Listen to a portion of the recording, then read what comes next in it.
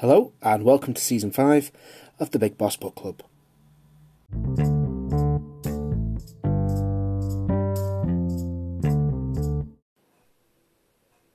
Before we jump in, please go give Big Boss Book Club a follow on Instagram and Facebook. You can also get us on Twitter at BigBoss010. This podcast is available on pretty much any podcast platform. Please go give it a follow, a like, a review, subscribe, whatever you need to do. Any and all support is greatly appreciated. Thank you so much and enjoy the rest of the show.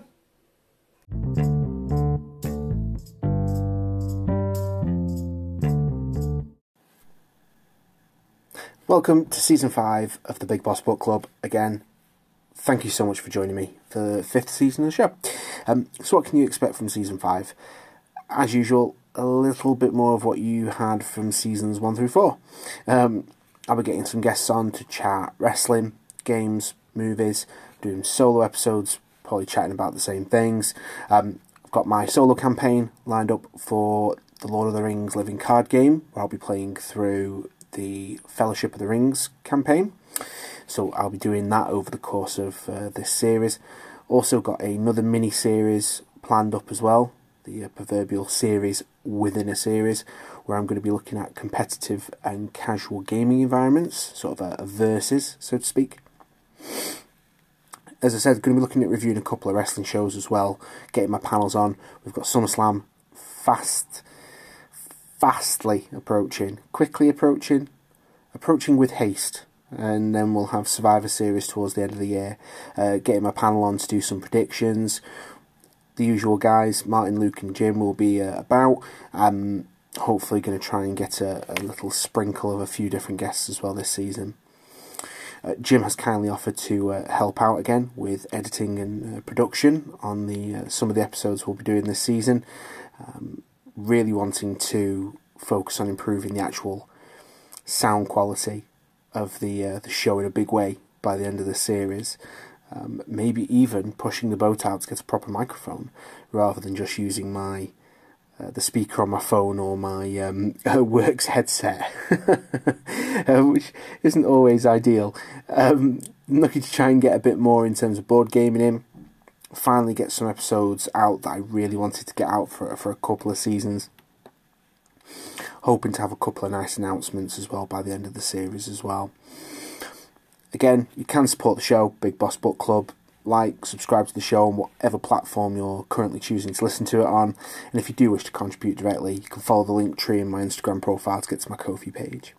Again, thank you for listening to the Big Boss Book Club. Enjoy Season 5, and I will catch you on the other side.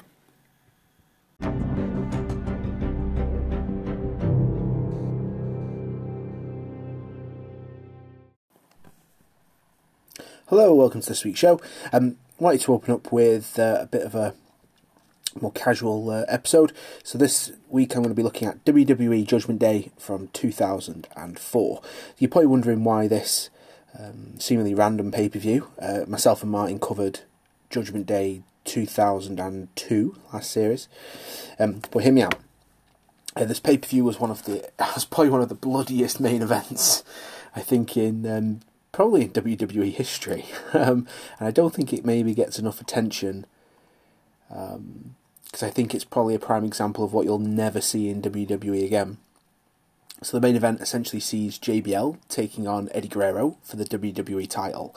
JBL at the time, pretty much fresh face heel, obviously been around for a long time, but new character, new persona, new style, singles guy, pushed this.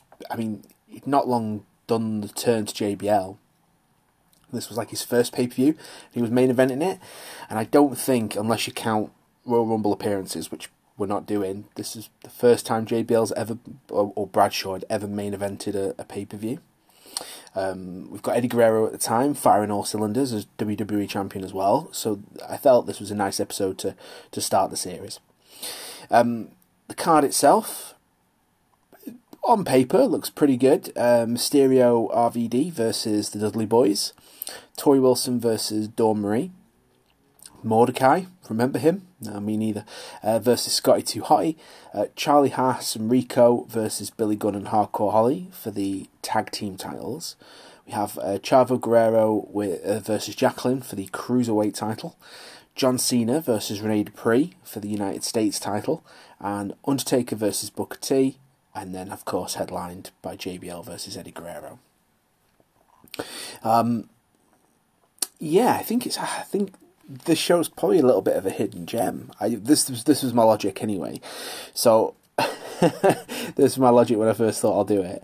Bit of a spur of the moment idea as well, because I was just scrolling through, to put a bit of a backstory on it, I was just scrolling through the WWE Network, just looking for something to watch, and I thought, what year do I fancy watching? And I thought, 2005, 2004?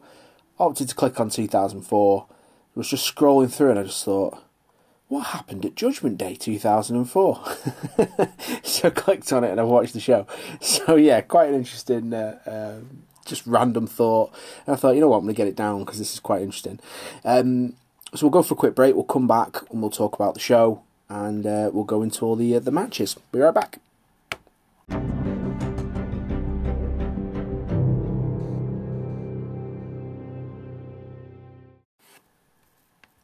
Welcome back. So, as you'll probably already guess, we've got a commentary team. It's Michael Cole and the Taz. Very surprisingly, we get a little thingy to the Spanish announce team. I don't think they even do that anymore on premium live events. I actually even forgot for a minute that this was a SmackDown exclusive show. So back when they were really focusing on the solo brand shows, this was a SmackDown exclusive. So pretty. And I don't think it's that long after the draft had taken place either. So pretty fresh in terms of the talent that's on SmackDown. Match 1, we get Rey Mysterio and Rob Van Dam versus the Dudley Boys. Pretty interesting team up. I didn't really know what the thingy was here, what the connection was. So I had a quick look into it. Turns out that when RVD got drafted to SmackDown, the Dudley Boys had tried to get Rob Van Dam to team up with them and Paul Heyman. Rob Van Dam basically said no, so they'd started attacking him, and by the sounds of it, Rey Mysterio was the one who came to the save. So I don't think the Dudley Boys are long turned heel, if I'm honest, and I know Rob Van Dam had not long been drafted to SmackDown. So I mean, as you kind of expect for this match, it's a nice opener. Heel started off doing what they do, cutting off Rob Van Dam, keeping him away from Mysterio. There were a few tags in and out, pretty much as you'd kind of expect, like a sort of tag team match in the opening segment to go. Van Dam and Mysterio pick up the win. Van Dam hits the 5-star frog splash on Devon Dudley. And again, pretty much as you'd expect. Most of it was the bad guys beating up the good guys. The good guys make the big comeback and get the win. Kind of as you'd expect. I think the biggest thingy for me here is actually then what happens after. So we cut to the backstage where we've got a very young looking Josh Matthews who's interviewing the recently turned heel Booker T. Booker T, to set the setting, the room is like, it's got loads of candles on the floor, there's like glyphs everywhere, it's this very voodoo feeling room. Booker T gives it the big talk, I'm going to beat The Undertaker, I'm bigger than everyone on SmackDown. Yeah, it was all a little weird.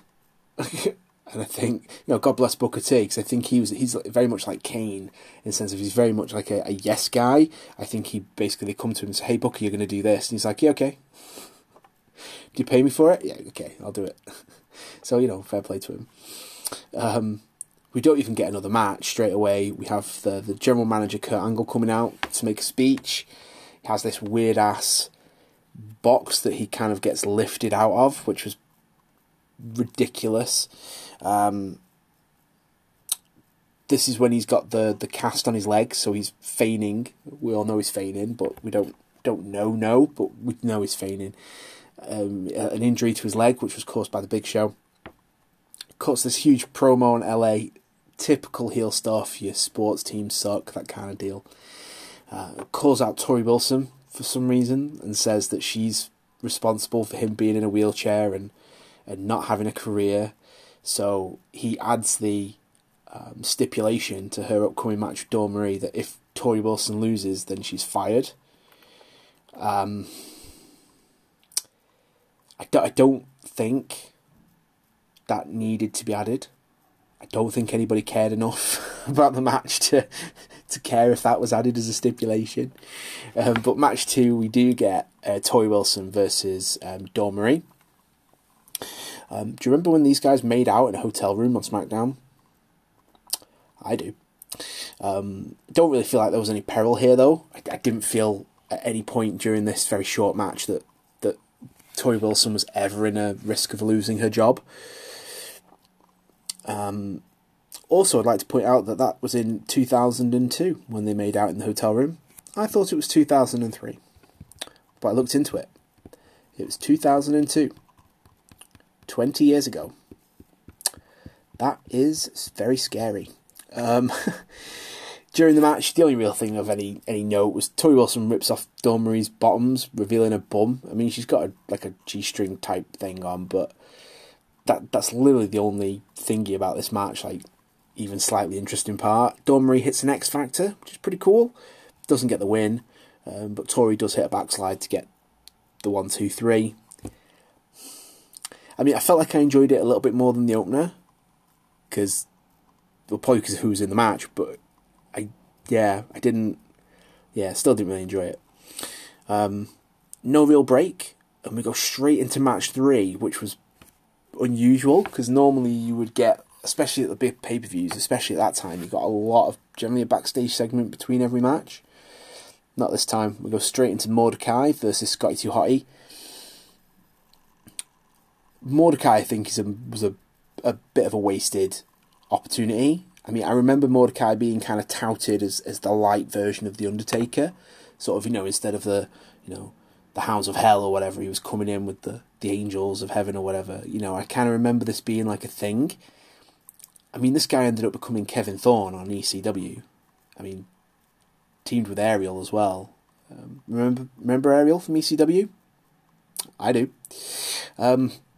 This match feels like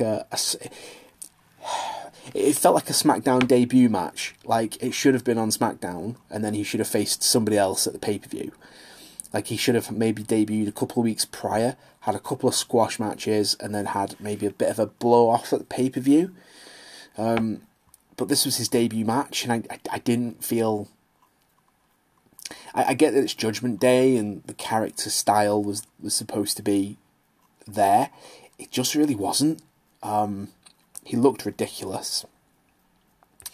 And, I mean, Kevin Thorne looked weird enough, but Mordecai just looked absolutely ridiculous.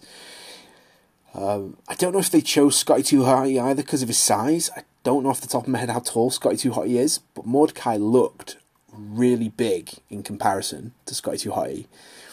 So I feel like that's maybe something to do with why that match happened. I just didn't see... I didn't really see a point, if that makes sense. Mordecai in the ring as well is, at this stage, I can't remember much about his career as Mordecai, but it felt like they were trying to make him out to be like a very early Undertaker.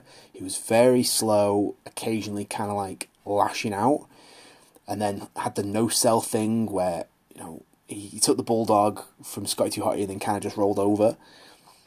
Very Undertaker, very early Undertaker. Hits the Razor's Edge. I don't even know if he changed the name of it. It was Crucifix Powerbomb. And I know he did it as Kevin Thorne as well. I don't know if he ever gave it a name, but it's basically the Razor's Edge. And that gets him the pin. I think they maybe had visions of him going up against Undertaker at some point, but I don't recall that ever happening. Don't think he ever did. But for the debut of a guy they clearly wanted to get over, this match felt completely irrelevant and completely wrong. Scotty 2 Hotty did not feel like the guy this chap should have been taking on in his debut, and the debut definitely shouldn't have been on a pay-per-view. But, Mordecai didn't last too much longer after that. Backstage again, I don't know why we needed to see Chavo Guerrero with his trousers around his ankles. But by God, we seem to keep seeing that at this stage. Jacqueline enters, gives Chavo a surprise gift, which turns out to be some weird ass bra and thong set. I didn't really find that funny. I guess it's just not my humour. I did find it quite funny that Chavo Senior was in the back, like proper, like eyeing him up and like making out like he was a proper pervert. I did kind of find that funny, but I didn't really find the actual segment. I didn't really find it funny. Bit weird. That jumps into the next match, a little bit more interesting. Charlie Haas and Rico versus Billy Gunn and Hardcore Holly for the tag team titles. Charlie Haas and Rico are your champs at this stage, which I did kind of briefly remember, because in my mind I thought it was Billy Gunn and Hardcore Holly. But when Charlie Haas and Rico came out, I was like, oh yeah, they were the champions for a while, weren't they? I can't even remember what happened to them. I'm trying to decide whether or not it was Charlie Haas that turned on Rico or the other way around. Miss Jackie Gator comes out. Know what I mean? This match was weird. It's very face on face. I'm not really a big fan of face on face matches in general. But when you got like Charlie Haas and Rico didn't seem like, just from kind of looking at the crowd shots as opposed to them, I didn't feel like anyone in this match was overly over. Rico was being very sort of, flamboyant, let's say. He kind of made that work for him. I think I preferred him as a manager when he was managing Billy and Chuck and what they called 3 Minute Warning. They were pretty good times. I think I maybe feel that they were better than him as a performer. I do know he teamed with John Cena, which was pretty cool, and I think he was very flamboyant then as well. But yeah, I think I preferred him as manager. So how did this go? Oh, here we go. So, guys, I've got my notes here. Losing my place. Billy and Hardcore arguing about which one starts the match at the beginning, which I thought was pretty funny, because Rico comes up and slaps them both in the arse, which, I guess that was kind of funny, actually. They both, proper freaked out about it, which is really weird, considering Billy, not 24 months prior's doing the Billy and Chuck gimmick. Which, so him being, weirded out by a chap grabbing his ass is pretty funny. And again, considering this is face versus face, I'll give credit to Hardcore and Billy. They do try and play to the bad guy side of things. Essentially, the match goes the way it goes, pretty much as you'd expect for a tag team title match. Hardcore looks like he's going to get the win, gets a super kick from Rico, a sunset flip-esque kind of pin from Haas, gets them the win. Was okay, as I said, never really a fan of Rico outside of the manager role. Haas was cool, but I felt kind of very much like Lance Storm. Was good technically, but never really had a personality. Not one that ever really shone through anyway. Backstage again, we get The Undertaker. Classic Undertaker, where he doesn't say a damn thing other than rest in peace at the end. Bearer speaks, basically saying Booker T's going to get his butt kicked. Pretty much it. I kind of enjoyed the old school Taker bit, after Mania 20, and he had Bearer with him, and he was just stood in the back saying rest in peace again. But I'm glad they didn't stick with it for long, because I think, if I remember correctly, it's the next SmackDown pay-per-view, which was Great American Bash. That's when we get rid of Bearer. So it didn't last too much longer, but I think we got a nice little nostalgia feel from it, and then we got rid of it, and that made things better. Going to one more match just before we go for a break, and it's Chavo versus Jacqueline. I thought this was a very hard match. Chavo's got one arm tied behind his back. The build-up kind of made sense. She'd beaten him for the belt. He didn't like it. She kept,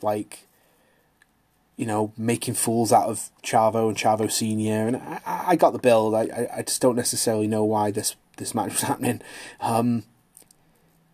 I mean, it's pretty cool. She was the champ. I don't know if they just made her the champ, though, for the sakes of making her the champion.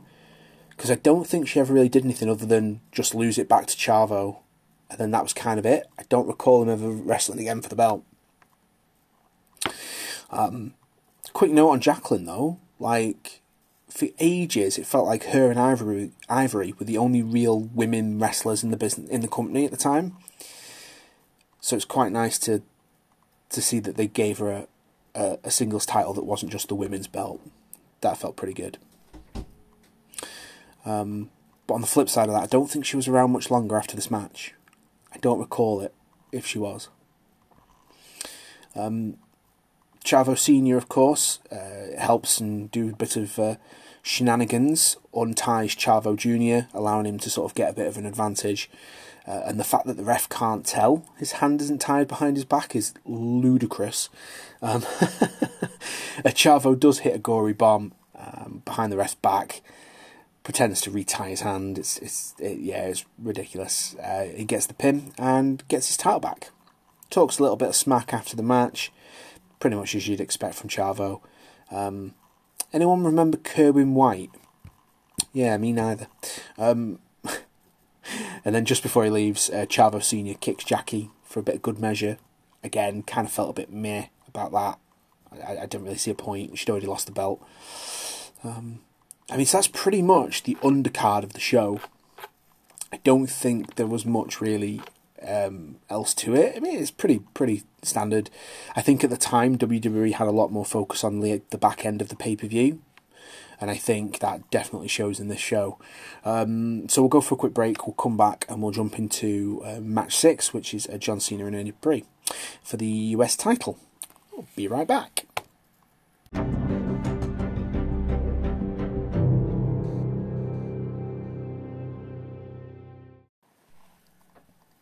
Okay, welcome back. Match 6 on the card is John Cena versus Rene Dupree for the US title. So this again felt like another pretty fresh face to the roster. Rene Dupree had not long been drafted from Raw because they split up. I'm pretty certain they had La Resistance on Raw because it was Rob Conway and Rene Dupree at the time. So I'm pretty certain they just split up La Resistance and had Rene Dupree move to SmackDown. Clearly had big things in line for him. He'd clearly gone on the WrestleMania diet because he was looking a little bit puffy. Interesting. I think this match was a bit of a lose-lose. So I think Rene Dupree really needed to win this match because this was like his first solo pay-per-view outing. And he was like, clearly they had big things in mind for him. But on the flip side, Cena was fresh off the US title win, and they'd clearly got ideas of him being the man in like the next 12 months. So this was really a lose-lose situation. Because I said, yeah, they clearly wanted to push both guys, but only one guy was coming out of this looking good. Let's face it was never going to be Rene Dupree. We get a rap at the beginning. I'd completely forgotten at this point Cena was still rapping. It was actually after he won the world title that he stopped. For some reason in my mind I thought it was the US title. But no, he comes out, cuts a rap. Rene comes out at the end. Bit of heat for cutting the rap off. Match was pretty solid. I mean, very much back and forth. A lot more back and forth than I was actually expecting. I was kind of expecting this to be I suppose at this point Cena was still doing stuff. He hadn't become the five moves of Doom Cena yet, so he was still doing stuff in the ring more so than not. So yeah, it was a lot more back and forth than I thought it would be. A bit of a glitch in the middle with a bit of a botched clothesline over the top rope. Rene ended up just rolling underneath instead. But as you'd expect, Cena gets the win after the FU. Of course, would later become the Attitude Adjustment. As I said, I think this was pretty much a lose-lose here. They kind of needed Cena to win because they were pushing him to the moon, but they also clearly wanted to try and push Rene Dupree. And yeah, I don't know if maybe things like Booker T coming over and turning heel or JBL turning heel had maybe not necessarily squash the plans for Rene Dupree, but maybe had put them on a bit of a back burner. But still kind of felt that, again, if you were going to have Rene Dupree in a match on this card, it probably should have been maybe against another person, no title on the line, or they should have had this match with no title and Rene Dupree gone over, because then Cena's still the champ and Rene would have got the win. I don't know. I think there's a lot of that on this pay-per-view. Matches where it feels like no one was going to come out of this as the winner. Not a bad match though, as I said. They both got their stuff in. We've got our five, semi-5 moves of doom, I guess. The FU at the end. We get the French tickler, which is always hilarious. And that's all that matters, the French tickler. He's a French man who does a French dance. He is the French phenom. And again, that never went anywhere. The French phenom never faced The Undertaker, I don't think. And if it did, it wasn't a very long match. But yeah, and also this was before the damn spinner belts took over. Good times. We got a promo for Kenzo Suzuki. Again, I have absolutely no recollection of him ever arriving. I don't have a recollection of him ever leaving either. Did he ever actually arrive? I don't remember. I saw the promo, I was like, who? Match number 7. It's a pretty good one here. Undertaker versus Booker T. The build to this was pretty good. Essentially, Booker T got drafted from Raw with RVD, who was tag teamed with, to SmackDown. They got to SmackDown and Booker T was like, man, I don't want to be here. I want to be on Raw. And then turned on RVD, because RVD was just like, hey man, it's so cool. You know what I mean? And yeah, turned on everyone, started basically saying he was the biggest star on SmackDown. Of course, I like Booker T. I think Booker T's good whatever he's doing. I think that's kind of like his superpower as a wrestler. He's just good. I loved him in WCW. I thought he was great in WCW. Harlem Heat, and then as a solo act, I thought it was great. Of course, him talking smack about everyone, pardon the pun, gets the attention of The Undertaker, of course. And then the build here of him turning to like a voodoo priestess to try and fight The Undertaker is really funny. Like, I didn't realise just how quite funny that would be. In fact, I'd completely forgotten all about it until I watched this show again. And I was like, wow, he is a nut. Like, does he think this bag of sand is going to stop The Undertaker? I mean, I don't know who was writing SmackDown at this point, because I'm pretty certain it wasn't Heyman by 2004. And if it was, what the hell was Heyman doing? Because this type of stuff's a bit rubbish. And the fact that Booker T came out carrying this bag of like sand, dirt or whatever, and then actually threw it at Undertaker during the match, and he just completely no-sold it. He like turned away and then just turned basically straight back, and he was fine. And it's like, oh Booker, you nearly had it there. You nearly had it. You had the scissors kick, got Taker down. It looked good. Yeah, no. Chokeslam and a tombstone. A really bad chokeslam as well. Undertaker just doesn't have a good history of doing chokeslams at the Judgment Day pay-per-view. As me and Martin were talking about in the Judgment Day 2002 episode, which if you haven't listened to, please go and listen to it. We had such a great time talking about it. The Undertaker's chokeslams on that show, we don't know if it was Hogan just not selling them, or if it was just Taker just having a bad day, but they were horrible. And this chokeslam was on par. Like, he doesn't. It's almost like Booker T doesn't know where to go. Like, he kind of jumps, but then doesn't go on his back. So Taker pretty much ends up putting him back down on his feet and then throwing him on his back. It's really weird. Tombstone pile driver though after, pretty much as you'd expect, picture perfect. And obviously he gets the pin as you kind of expect it to. As I said, a couple of good points in there really. Taker was never going to lose this match, and Booker T didn't really need to win it. Because he wasn't this fresh-faced youngster. He wasn't, on the rise or trying to make a name for himself. He was just basically a guy who was too big for his britches, but was already an established talent. So he doesn't lose anything taking the loss here. I think Taker probably would have, because Taker had been off for so long and had come back with the original Dead Man kind of gimmick. So I think him losing might have been a bit worse, but Booker T taking the loss here is definitely the right move, I think. Now, that brings us into our main event, which we'll go into. I have quite a lot of notes on this in compared to the others. So, it was a hell of a build. I mean, if you look back at that year, the APA were kind of not really doing much. Ron Simmons was obviously finishing up. Bradshaw wasn't. So they did the gimmick where Heyman fires Farouk and Bradshaw decides he needs to stay, and they split up, and then basically we see JBL change his character, like completely, like just a complete different. He looked different, he sounded different, the way he spoke was different. Wrestling wise, nothing really changed. Threw in a couple of technical moves, not quite like Benoit or Angle level of technical, but you know, looked good. This match was a prime example of that. The fact that he sold it as well as he did, like turning into the jackass Wall Street guy, and then later on they gave him like the cabinet, because they turned him into more of like a politician. They put the belt on him. I mean, Jesus, this is like his first break, and by God, he knocked it out of the park, really, when you think about it.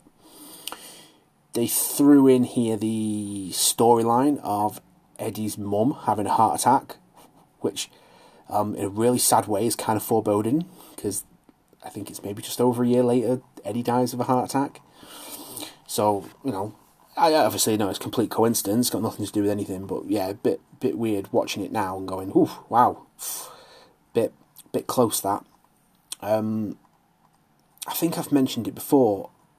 I was never really into Eddie Guerrero until the Los Guerreros tag team came about, because I just thought they were really funny. That may be a little markish of me, I don't know. I was never really an Eddie fan till then, but I thought he did really well as champion. I thought his run was pretty good. My understanding of it, I don't know how much of it's true, but my understanding was that he was struggling a little bit with the schedule being the champion, and that's why he dropped it as early as he did. He wasn't due to drop it that soon. How true that is, I don't know. And I think there's maybe only about, in fact, I think it's only about a month between him dropping it and Benoit dropping it. So I think maybe the situation was the same for both of them, not sure. I don't know if it was before this match or not. I think it might have been after. JBL did a skit where he was like patrolling the border of Texas and attacking Mexicans trying to sneak across, which I thought was absolutely hilarious. And it just showed him to be like a complete like goofball, which, you know, is funny. He never did anything different, like I said, in terms of the ring, compared to Bradshaw. I think JBL added a couple more technical bits in, but that was it. Match itself is pretty hard hitting. It's pretty much a brawl. There's some like technical stuff in there. Bradshaw does this weird ass headlock takeover, which is what I said about like him adding some technical stuff into his arsenal. I don't recall ever seeing Bradshaw doing that. We see all the sort of the classics, Three Amigos, that type of stuff. The end of the match is probably where it gets a lot more exciting. So you get the massive Brian Hebner ref bump where Eddie literally runs at him and just cleans his clock. But then the sort of fight goes outside. JBL gets thrown over the announcer's table, but he grabs a chair while he's there, comes back and levels Eddie with it. Like full contact, no hand block, just this loud impact. And for a good bit after it happens, if you go and watch the show, the crowd is just silent. I mean, the commentary's silent because they haven't got the headsets on, but it just feels very quiet all of a sudden, and then slowly but surely we get the holy shit chants. Eddie at this point is bleeding profusely, out of his head. It's not. It's a good image, like it's a powerful image, but yeah, like it's yeah, it wouldn't be allowed now. That type of stuff wouldn't happen now. It's too much, I think. Clotheslines from hell, gets hit. Probably should have finished the match there, really, but of course Hebner's still out of it. Charles Robinson comes running out to the ring, but of course too long. Eddie kicks out at 2. And then poor Charles Robinson, he also gets levelled, but this time from Bradshaw. We get a powerbomb to Eddie, which I thought was really good, because they tried making that his finish, I think, for 5 minutes. Because he used to do the thing where he would like pretend smoking a cigar and putting it out on their back before he powerbombed them. But yeah, I think people just never really got over the clothesline as probably the best finish. Also, you can't powerbomb everyone, so you can't always get the finish against everyone. Kicks out at 2 though, obviously. And then we get this scene where Eddie is hulking up, essentially, and he's just covered in blood. I mean, he's not just covered in blood, the ring is more red than white by this stage. Like, Eddie is pouring, like his face is just unrecognisable. I mean, JBL sneaks back in with the belt, tries to hit Eddie with it. Eddie hits him with a low blow, and then grabs the belt, and then levels JBL with it. Of course, the ref by this point is no longer distracted, catches Eddie, and gets the disqualification. Gives JBL the win, of course, doesn't give him the title belt. I seem to recall, and I think the commentary mentioned it as well, JBL had like promised and like guaranteed he'd win the match. So it kind of fit that he won but didn't get the belt. The fight continues after the match though. Eddie just absolutely like... and then of course he brings a chair in and gives a massive crack, again, unprotected headshot to JBL's face. Which again, it wouldn't happen now. They wouldn't let that happen. Eddie finishes it all up with a nice frog splash at the end, which probably wasn't needed. That felt very wrestling. I think if he just kind of dropped the chair and walked off, that probably would have been fine. We didn't need the frog splash.